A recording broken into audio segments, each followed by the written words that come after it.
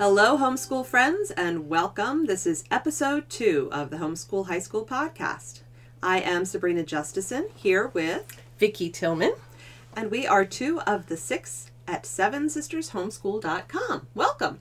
Welcome. And why 6 if it's sevensistershomeschool.com? You know, we get that question a lot. And while we are a little math impaired, well, at least Vicki and I are. I'm not allowed to do math for sevensistershomeschool.com. The other sisters do very well. Marilyn and Sarah and Allison and Kim are all good with numbers. Vicki and I, not so much. But anyway, yes, there are 6 of us at sevensistershomeschool.com, and we are veteran homeschool moms with hearts to encourage and equip younger homeschool moms who are coming up behind us. And we're trying to follow the Titus model for older women mentoring younger women.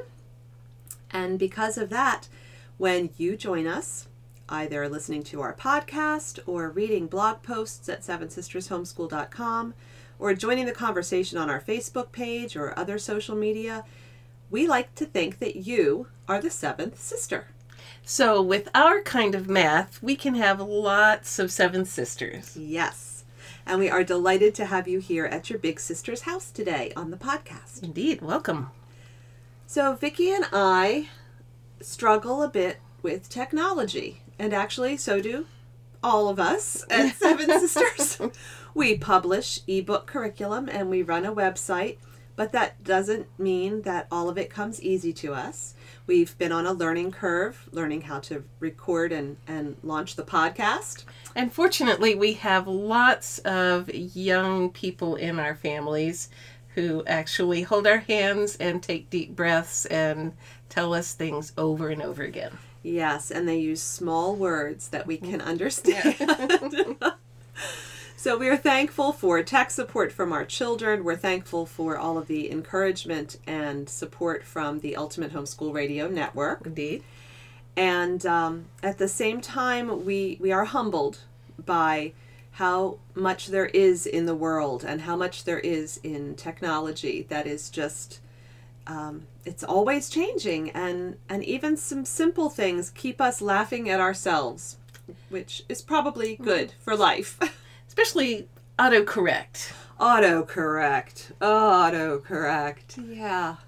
Yeah, we had a recent autocorrect incident. It now become part of our lives. That's right.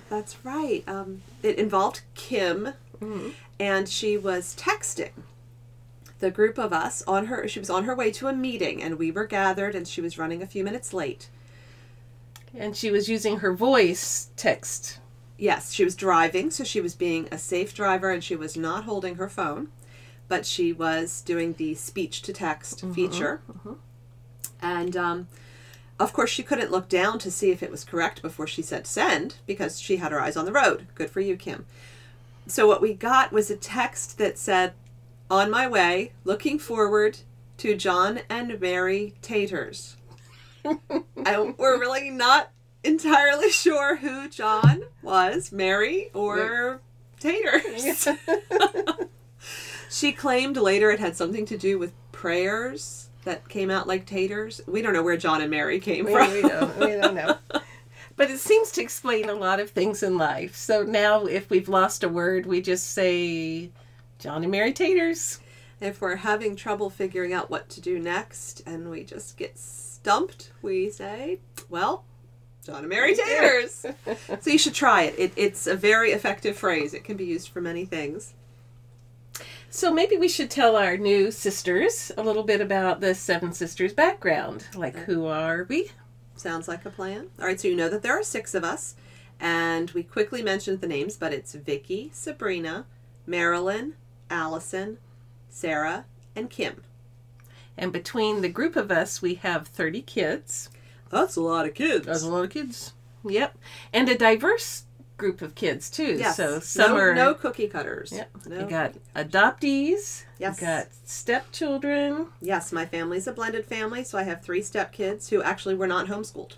So that makes us diverse right there. Even more diverse. And then all the rest of them are diverse personalities. Oh my, yes. So and how. I think there are just a few personalities in the world. Now there's 30 different. Oh, yes. And we were trying to figure out how long each of us has homeschooled. We think that the shortest stretch of time is 17 years. And the longest stretch that one mom has homeschooled, we think, is 26 years. Right. So no matter how you look at it, even if you talk to the newest sister on the bus and try to get some advice, even the newest has 17 years of homeschool life to draw from. Which is why we want to share our experiences with our new 7 sisters. And the truth is that not all of homeschooling is about success. A lot of it is about learning from challenges and even failures, dare I say the word, because that's how life works. And just as we have a God who is in the business of redeeming broken things and things that fail, we trust that He's got our homeschools well in hand. And so we hope to share with you strategies and ideas that will help you be successful. And also practical things like how to plan your high school years and how to do a transcript, and what if your kid's not college bound, what do you do, and how do you make your kid college attractive? And how do you factor in all of the preparation for adult life that is not academics and that doesn't come out of a textbook? And how do you do that and still have some fun and not go totally bald and gray? Oh my, yes. And that is one thing we are firm believers in. High school should be fun. It should. It should be challenging. Should. But it should still be fun. Yeah. And we hope that we can help you bring that mix of challenge and fun into your homeschool high school. Sounds like a good time for an advertisement. Shameless self-promotion. Yes, I'm a big fan. Did you know that at 7sistershomeschool.com you can find an e-book store, and it is full of many, many titles available for purchase and immediate download in convenient PDF format. And we have everything from 1 credit full year textbooks with homework and tests and answer keys. Especially the answer keys. Moms like the answer keys. Yes, answer keys saved my neck many a time over the years. And we have things as small as literature study guides to go with a particular title. A literature study guide for Les Miserables by Victor Hugo. So a wide variety primarily aimed at high school. A collection of writing curricula for essay writing, for short stories, for poetry, for research papers of various kinds.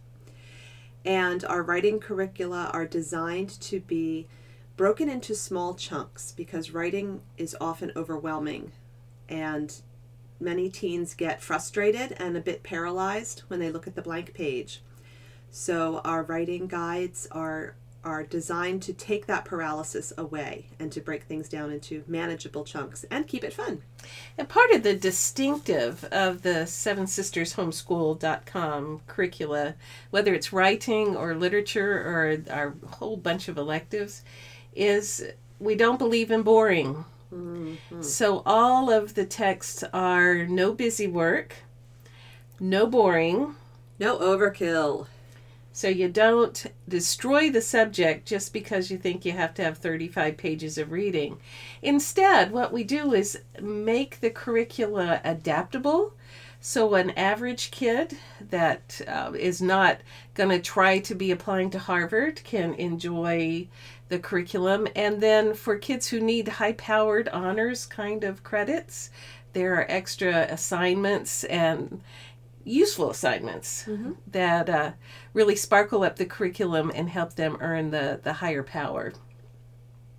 And in our electives, we try to offer things that are not designed for students to memorize and spit back some set of facts that they have learned from the page, but instead we want to challenge teens to think. Thinking's to learn good. To evaluate what they're reading and what they're learning and think of ways that it can be correctly applied in their lives and in the world around them. So we really are striving to build teens who are going to be solid adults for the next generation. I bet you our new sisters would like to download a free Anne of Green Gables study guide. Ooh, free is good. And it's a great way to try on with the classic, and you never outgrow Anne. No, there's plenty in there to challenge high schoolers. Really, truly. Even if you read Anne of Green Gables aloud to your second and third grader, you should encourage them to revisit Anne in high school. Redo it again. Yes. So yes, help yourself to a free download. Our Anne of Green Gables K-12 Literature Study Guide can be found at sevensistershomeschool.com in the bookstore in the freebies section. So now that we have finished sharing a little bit about curriculum with you, let's talk a little bit, Vicki, about how we got involved in each other's homeschools and each other's lives. And as you said, about 20 years ago, our lives began intertwining through our kids and our homeschooling. You were there more for the very beginning of that than I was. I came a couple of years later. So why don't you share about the early... So my kids and I started homeschooling way back in the early days when we had to have truant officer drills. You know, you have fire drills and tornado drills, and there were truant officer drills back in those days because homeschooling was like barely legal. And so it was a little bit tense at times, but wonderful.